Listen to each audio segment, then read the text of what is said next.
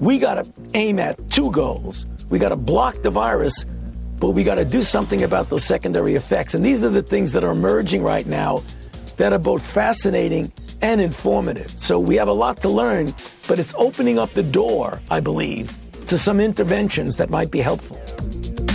We know the answer to this pandemic is going to be science and innovation. And what we can bring to the table with RNA interference is really powerful and something that we're excited to bring forward. And we're really driven to find a solution and to find a cure. Welcome to our podcast about biotechnology breakthroughs, the DNA of all living things, and the DNA of scientists, companies, and patients who make miracles happen. I'm Jim Greenwood, and you're listening to I Am Bio.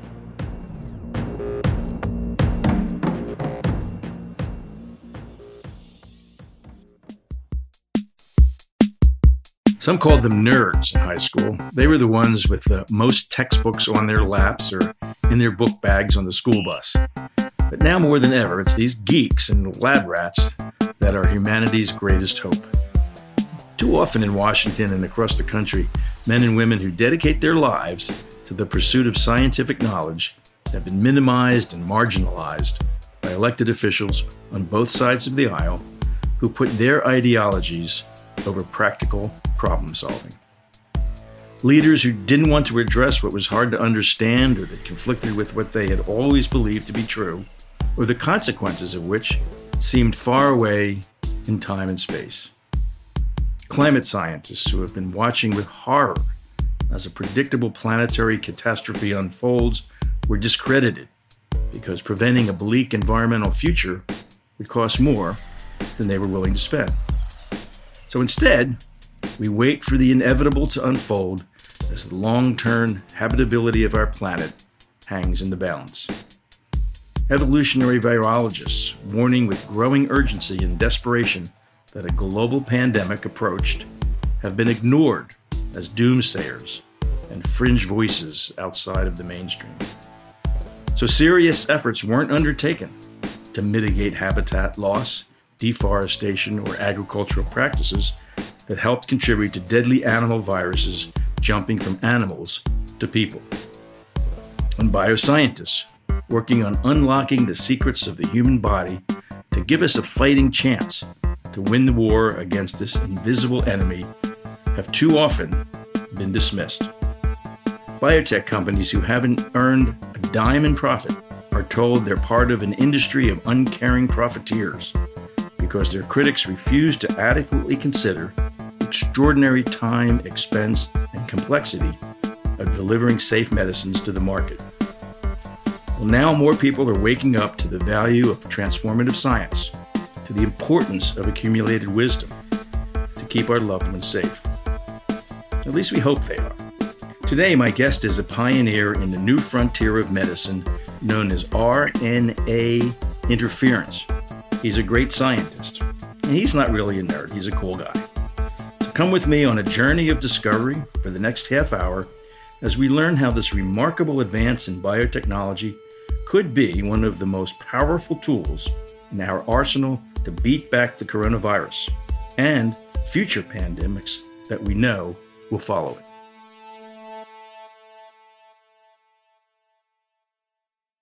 Well, today's guest is a brilliant scientist, a visionary, and the CEO of Alnylam Pharmaceuticals, John Maraganore. He has led the Boston-based biotech since 2002. He grew it from a small startup to a publicly traded force to be reckoned with, pioneering an entirely new class of medicines known as RNAi therapeutics.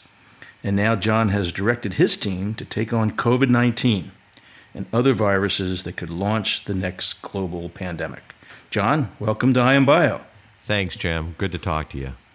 So before we get into what your company's doing and the science and the politics and all of that, help our listeners understand a little bit about who the heck you are and where you come from. A couple years ago, a certain someone who will remain nameless talked about certain shithole countries. And tongue-in-cheek, you tweeted that you were proud to be a shitholer. Well, I mean, I'm the son of two Greek immigrants, and when my parents immigrated to the U.S., they were certainly coming from a country at the time that was largely considered to be a shithole in terms of its economic well-being. And so when that person who shall not be mentioned commented on shithole countries, I did feel proud to be a shitholer at the end of the day, because nothing more proud in my growing up with my mom and dad than the heritage I came from and what they came from and what they made of themselves in this great country. So it was wonderful to be part of the upbringing of immigrant mother and father. I was born and raised in Chicago and went to ultimately the University of Chicago and got my undergrad, but stayed on and did my PhD in biochemistry.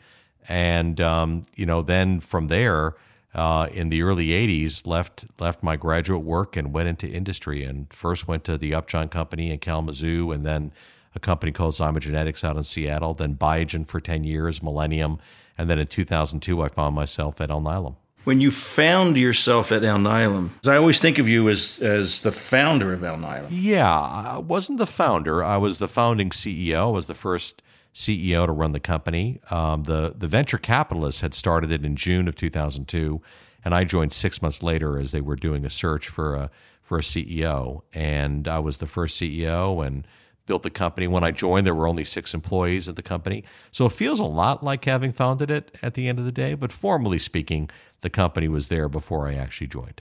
Wow.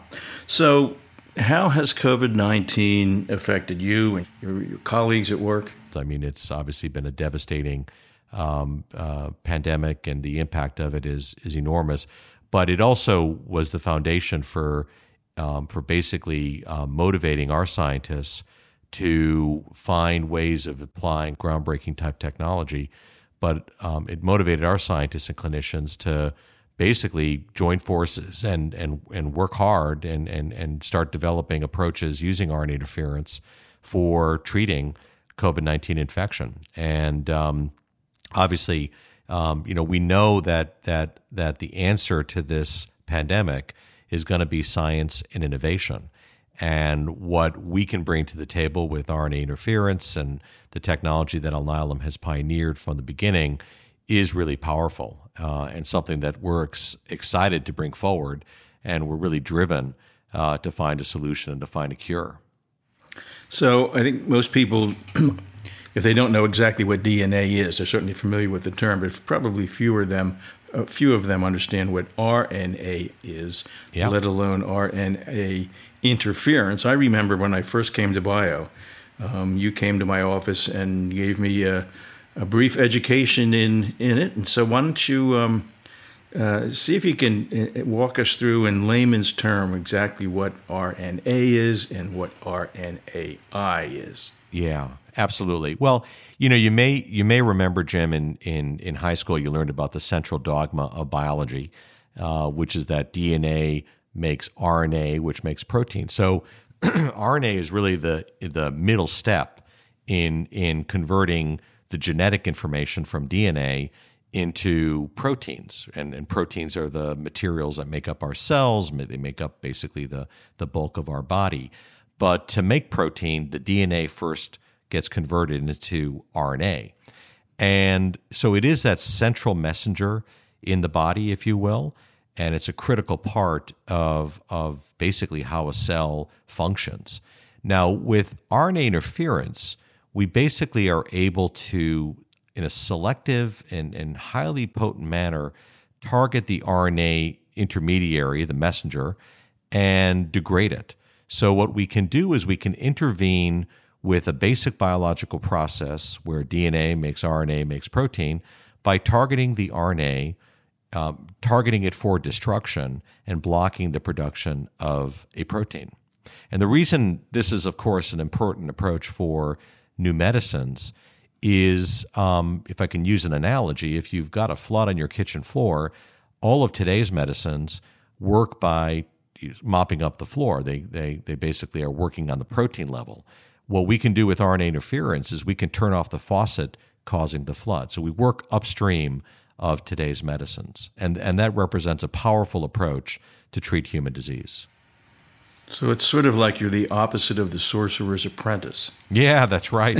That's right. Yeah, Mickey was the conventional medicines these days, mopping up the floors, and we just have that simple approach to turn off that faucet. So you feel free to use that without attribution to me whenever you want. I will. I actually will. Yeah. I'll give you attribution. Well, I may have to, copyright that or something. But in any case, so now let's connect RNA interference with the coronavirus. You bet. Well, in fact, the connection is remarkably clear because the coronavirus, and specifically SARS-CoV-2, is an RNA virus. It is a virus made up. Its genetic information is RNA. It doesn't even have DNA. So with RNA interference, we are targeting the RNA of the virus itself. We're targeting the genome of the virus itself. RNA interference becomes a powerful approach to develop antivirals because we don't have to even bother with the DNA step, if you will. We can go right to the RNA, target the RNA for destruction, and prevent the virus from replicating. So there's Mr. Big Bad Coronavirus all by himself sitting in a human cell, right? Yeah. And what he wants to do is make a copy of himself. That's right. And he doesn't bring with him the building blocks to do that. He has to mine that from within my cell, right? That's correct. All right. And then along comes your proposed medicine and does exactly what to Mr. Virus as he's in the midst of that process. It destroys its genome. It destroys its ability to make anything. So it is and again, it's doing this like in The Sorcerer's Apprentice, upstream of Mickey Mouse and the many brooms that are there in that Fantasia clip. So it is acting upstream of where other types of medical approaches might work. I mean, take other antiviral drugs like remdesivir, for example, which is a very promising small molecule drug from Gilead. Remdesivir acts on a protein that the virus makes, right? So we're going to act upstream of where remdesivir might act by targeting the RNA of the virus, its genome, directly. So it's a very different approach than what a small molecule drug or an antibody therapy might be able to do. Well, first off, for those who are listening and have no idea what we're talking about when we talk about The Sorcerer's Apprentice and Fantasia and Mickey Mouse, all of you under 50 or whatever you are, Google it. It's good stuff. It is. It's a good image. It's a good image. So back to your drug that you're developing. So this is a therapeutic. So this would be a drug that one would take after the patient is diagnosed with the virus? Well, it's going to be, we think the best way to give it is two different ways. One is to treat an infected person, provided it can be given early. And this is one of the challenges with all antivirals that target a respiratory viral infection, an acute infection like COVID-19. You have to get in as early as possible. But the other way that is actually quite interesting is to give it prophylactically to, especially to at-risk people, healthcare workers, the elderly, younger people, and use it as a prophylactic approach to prevent infection from happening in the first place. It's almost like a therapeutic vaccine, if you will. And one of the reasons, Jim, we can do that with our drug is that it's incredibly long-lasting. What we know about RNA interference is it's very, very durable. So even a single dose can last for months after administration. So imagine being able to give a drug like our drug by inhalation, for example, just like an inhaler is used for patients with asthma, people with asthma. And you might take a dose, once a month or so, and effectively prevent the virus from being able to infect the lungs in the airway. So it's effectively an antiviral prophylactic agent. And that is probably the better way to use a drug like this, because obviously for any treatment to work, it would have to be given very, very early in the course of an infection. So when you think about how and when the world, is going to be able to return back to normal life and to work and school and all of that and to play. And we're all waiting and waiting and waiting for the vaccine, which, if it broke all land speed records, would be here by early next year. Probably more likely we're a year to a year and a half away. And there are those who say, by the way, there's no such guarantee that we'll ever have a vaccine. Yeah. Because there's never been a vaccine made for coronavirus. That's right. Is that right? That's right. That's right. And we have viruses like HIV, like herpes, that have been around forever, well, for decades and decades, for which we still don't have vaccines. That is correct. So whether we get a vaccine sooner or later, the reality is that we're going, in order to go back to work, even when the curve flattens out, and we're allowed to sort of climb out of our houses and sneak back to the offices and the workplaces, the reality is that 95% of us or so will not have at least been diagnosed with the virus. And even if 25% of us have it and maybe haven't had symptoms, it's still a lot of people who will not have been infected, yeah, and who will, when returning to normal life, become infected. And for that process to work, we're going to need something that will be able to not only quickly diagnose us through testing, but then, as you say, quickly we'll need to have access to a therapeutic that will minimize the impact of the disease, so the risk isn't quite so terrible as it is now. That's right. Yeah, and I think there's no doubt about that, Jim. Look, I think there's uncertainty around a vaccine. I happen to be somebody who believes that with the amazing ingenuity we have coming out of many, many companies, that we're going to be successful in a vaccine. But to your point, it's not a given. It's not a certainty. And even with vaccines coming, you're going to want to have therapeutics. You're going to want to have an approach to treat the virus in people that are infected. So your partner in this enterprise is Vir Pharmaceuticals, That's and right. We had our mutual friend, Vir CEO George Scangos, on the podcast recently. There's this tragic misconception that our industry puts profits before patients. But Alnylam and Vir got started together on what was basically a virtual handshake. As I understand it, you didn't bring in armies of lawyers and make sure that you were each going to get the maximum amount of money you could squeeze from this, from each other or from this whole process. So tell us about how that happened. We, of course, had a relationship with Vir focusing on hepatitis B viral infection, and we have a program that's in phase 2 clinical development that's shown some very promising results. And so when the COVID-19 pandemic was beginning, and this is really early, as even the early reports were coming out of China that this infection was happening, we began to work on generating small interfering RNA molecules. But we realized that getting this to clinic as quickly as possible was going to depend on having a partner that had the existing capabilities to work with the virus. And we didn't have those capabilities at Alnylam. And to build them up at Alnylam would have taken time and slowed things down in our overall efforts to bring this to patients as quickly as possible. So I called up George. I told him about our effort.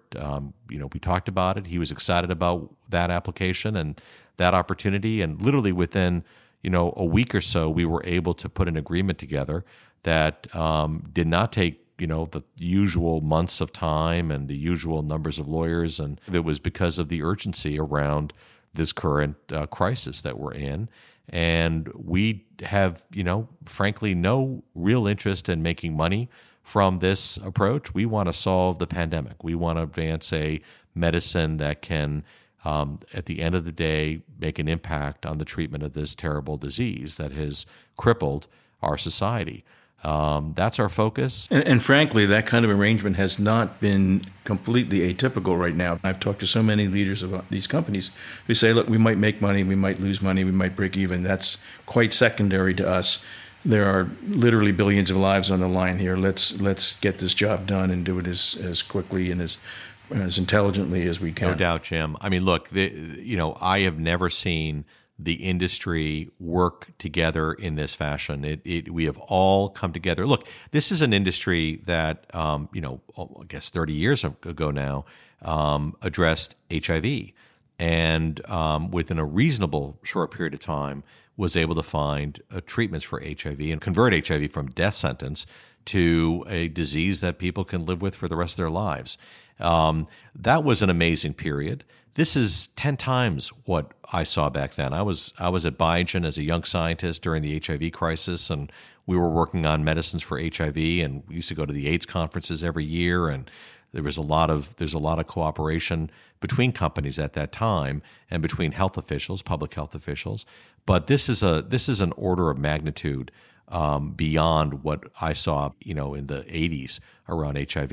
We've got an enormous amount of science and innovation coming from this industry, working together, sharing information, sharing approaches, sharing data.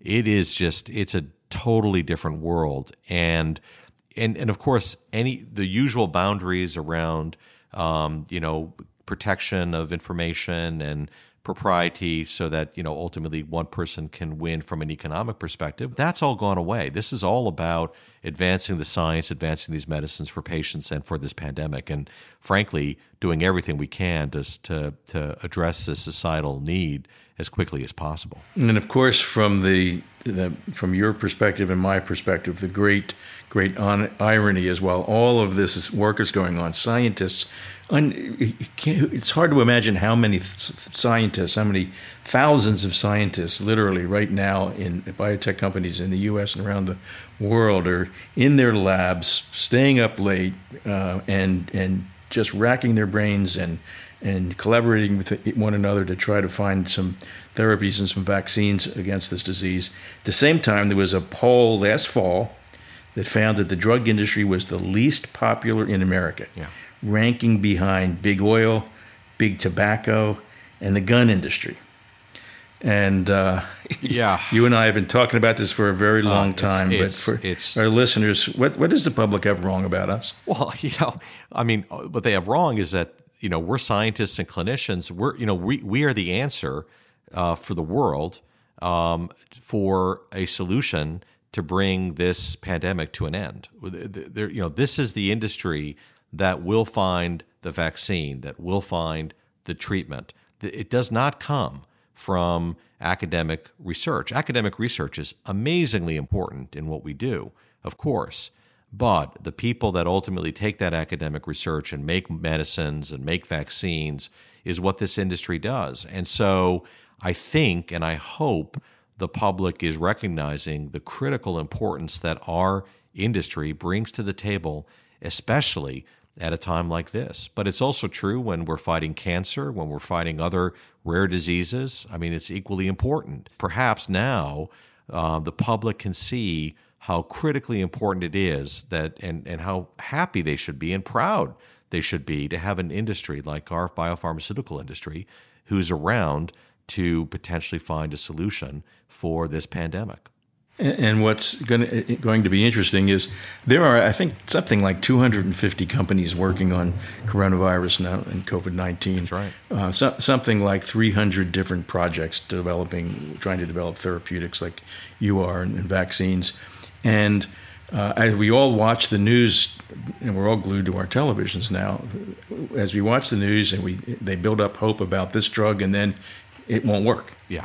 And then we'll get very enthusiastic and excited about something else that's gone into clinical trials, and it won't work.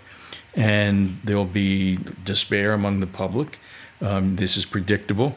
And until some of them, hopefully yours, starts to work. Yeah. Probably 90% of those projects will fail. That's right. And from the point of view of the patients and the doctors and the public, it's, looks like that drug's not going to come to our rescue. But from the point of view of the companies, they probably just sunk a whole lot of money, as did their investors, in these very expensive projects, and they came up with nothing. Yeah. And that's not unusual. In fact, that's the way it is in biotechnology across the board, right? This is an unknown, a completely novel virus, and the disease itself is incredibly complex. We're only just beginning to learn about this virus. And so doing clinical studies, knowing how to do clinical studies to ultimately find a cure for this virus is understandably risky. Some of the approaches that are being tested will not make it, and they won't make it because they were good ideas, but it didn't meet the needs of what's needed to fight the virus. Other cases, it'll be just because the experiment was too difficult to do for lots of different reasons. We operate in a very risky business in terms of bringing these medicines to patients, and of course invest a lot to do that. We've elevated our COVID-19 effort within the company as our top priority. This is the number one priority for our research effort, our research and development team. And as we've shut down or needed to shut down some of our activities because of employee safety and move people to stay at home, this is a program that is not being shut down, where you have employees that come to work every day, working 24/7, to bring these medicines as quickly as possible. And we're close, Jim. I mean, we're going to have what's called a development candidate in the next couple weeks. And when we have that development candidate, we're going to start our process to bring it to the clinic. And by all accounts, we plan on having this into the clinic by the end of the year. And that's the fastest we've ever gone. We've never been able to go this fast. From light bulb over our head in January, when the Wuhan outbreak was just happening, a novel medicine that's in man by the end of the year. So we are going at a completely different speed than we've ever gone before.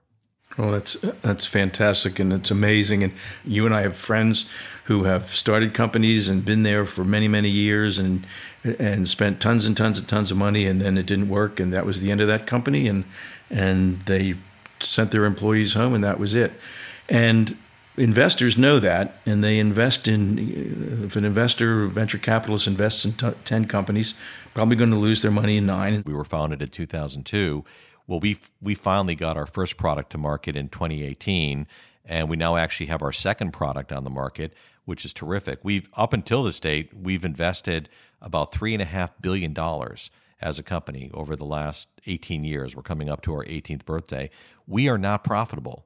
We are not a profitable company. And let me interrupt you. I think it's important when you say we invested $3 billion. You didn't walk into this with $3 billion in your wallet. You had to get investors to invest and take a chance that your company would succeed for a very long time. Yeah, we've actually, at this point now, we've raised over $7 billion as a company from investors, including a very recent financing that we did.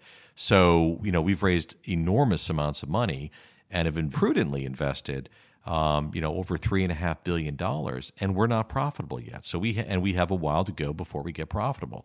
So this is a business that is incredibly capital intensive. It takes a lot of time to advance this type of innovation, to get to this stage.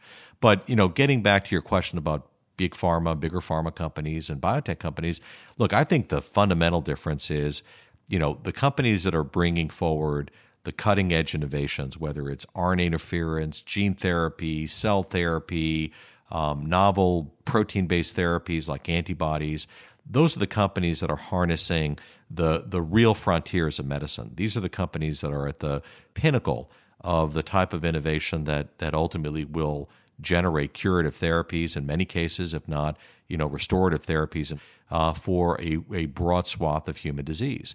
That's different than the larger pharma companies that have been more traditional in their overall approaches. They're older, longer-standing companies, much bigger than our companies. They're much more profitable than our biotech companies. But they are, of course, an important part of our ecosystem as well. We often partner with them to bring our innovation to the market. And a lot of smaller biotech companies eventually get gobbled up, bought out by large pharma companies. Alnylam has not gone that route. You've gone from a small company to a pretty good-sized company. And so what's different about your vision that you haven't sought to be bought out, but you've actually sort of hung in there and trying to grow the company? God, we'd hate to be bought out, Jim. I mean, it would be the end of the great things that we can do. When companies get bought out by a larger company, a lot of the spark, a lot of the ingenuity, a lot of the nimbleness of a small company, and frankly, a lot of the real zeal and drive and passion just goes away because you're now part of a much, much larger thing. So for us, it's about our commitment to patients, by staying independent. We want to be able to control our destiny for the benefit of the patients that we serve. And obviously, if we do a good job for patients, we'll reward our shareholders as well. And of course, when people think of investors, they also think of cigar chopping guys on Wall Street. But your investors, I'm sure, include teacher pensions and all kinds of 401ks and all of the rest. A lot of the general public have accounts with Fidelity or T. Rowe Price or other firms that basically invest in Alnylam. So over the last 2 years, Alnylam got the first ever and the second ever FDA approvals for therapies using your RNAi approach. So tell us about the diseases that you now treat and what your medicines are doing for those patients and their families. Well, Jim, the first RNAi therapeutic that we brought to market is called Onpattro, and it's a revolutionary medicine for a disease called hereditary ATTR amyloidosis. It's a rare disease that afflicts about 50,000 people around the world. And what we were able to show in clinical studies is that Onpattro, which is given every 3 weeks to patients, basically stops and in some cases reverses the progression of their disease. So we've been able to see patients that have neuropathy that leads to them requiring a wheelchair or cane for ambulation. We've seen patients that have halted their typical progression, or in some cases, we've seen patients that have actually, stopped using a cane and are fully ambulatory, or have stopped using a wheelchair and are able to get around with the cane. I mean, these have been dramatic changes. So it's a very promising therapy that was actually the first ever drug approved in the U.S. for this disease, and is obviously become a transformative medicine for patients afflicted with this condition. Now, is that the disease that my Pennsylvania Senator Bob Casey's father that is right. had? That is right. Okay. Senator Governor Casey, Senator Casey as well, right? I think he was a senator, Jim, as well as a governor, if I recall correctly. But he did have that disease, and that did kill him, unfortunately. So it is a generally fatal disease, and it's inherited, and so people that get it may find out they got it in the middle of their life when things are great and they've got young kids. A lot of people that get diagnosed in their 50s, of course, are just distraught by the fact that half of their kids may get it. Many of the patients that we talk to and work with all the time describe how much their despair around their disease, in as much as they'd like to live for as long as they can, is also around the fact that they know that some of their kids may have it as well. And so that is a terrible piece of news to get right when you're in the middle of life, enjoying perhaps the pinnacle of your lifetime.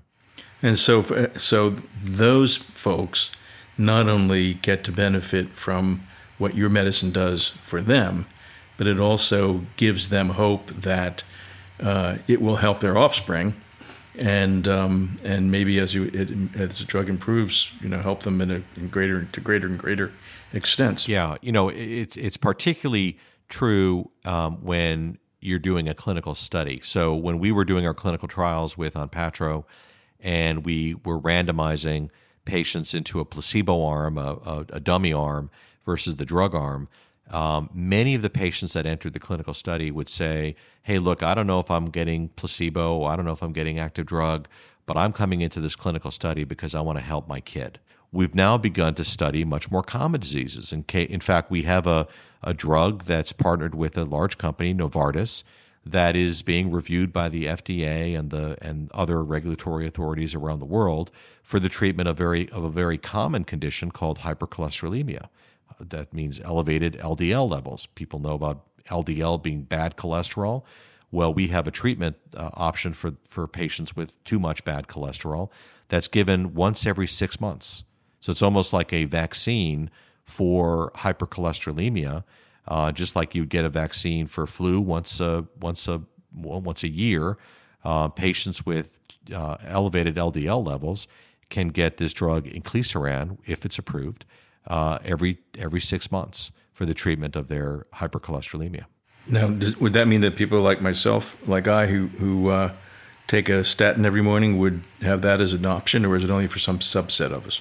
It's going to be used initially or approved initially in people that have had prior coronary artery disease, which hopefully, Jim, you haven't had. So, no. So you won't be able to get it unless your doctor gives it to you. But people that have had a prior heart attack, people that have had other heart disease problems, and they're unable to get their LDL to their target level with statins, those are candidates. Those are people that would be very eligible for this drug. And there are about 5 million people in the U.S. alone that are in that bucket. Not rare at all. Not at all. So, and isn't one of your drugs that you have in the pipeline designed to treat the affliction that caused the madness of King George? Well, that's the porphyria drug. Okay. So King George III, who many of you might have remembered the movie back, I think it was in the 90s or 90s, called The Madness of King George. George III went mad, and he had porphyria. And that's because that disease that creates those episodic abdominal attacks in some patients causes these hallucinations. And that's what happened to King George III, who ultimately was found to have this disease. Mm. Now, you're expecting that you're going to be getting FDA approval of your RNAi therapeutics like every 12 to 18 months? That's the plan, Jim. That's the plan. So we now have 2 drugs approved. We have 2 other drugs that are being reviewed by the FDA, but also a drug for a rare kidney disease. Then we have 2 other drugs that are in phase 3 development. So when you look out for Alnylam over the next 12 to 24 months, we should have 6 drugs approved, barring any upsets, which can always happen in drug development. But assuming things go well, we should have a total of 6 drugs approved over the next 12 to 24 months. Well, that's amazing for you and your scientists to have all of that success. One last question. Yes, Jim. Where did you get the name Alnylam? It's the name of the center star of Orion's belt. So if you look up in the sky, especially during the winter months, and you see the constellation Orion, the middle star of the belt is named Alnylam. We decided to shoot for the stars, Jim. You hit a few. We did. So far, so good. All right. Well, we wish you all the best, continued success, and thank you for being with us today. Thank you. Great to join you in this conversation. Well, that's all for today. Don't forget to subscribe on your podcast player of choice. Or even better, if you've learned something useful, please share a link to the I Am Bio pod with your family and friends. To learn more about the work of heroes in lab coats, please visit iambio.org. On our next episode, we're going to learn about an unlikely ally in scientists' effort to create human antibodies to protect us from COVID: the cow. That's right, a South Dakota biotech is using genetic engineering techniques to create super potent human antibodies produced by bovines with the help of their turbocharged immune systems. Only these cows don't produce monoclonal antibodies, they produce polyclonal human antibodies, which could potentially provide much broader immunization against a rapidly mutating coronavirus. Could our animal friends help us beat back a deadly animal virus that's found its way into humans? Find out on the next episode of I Am Bio.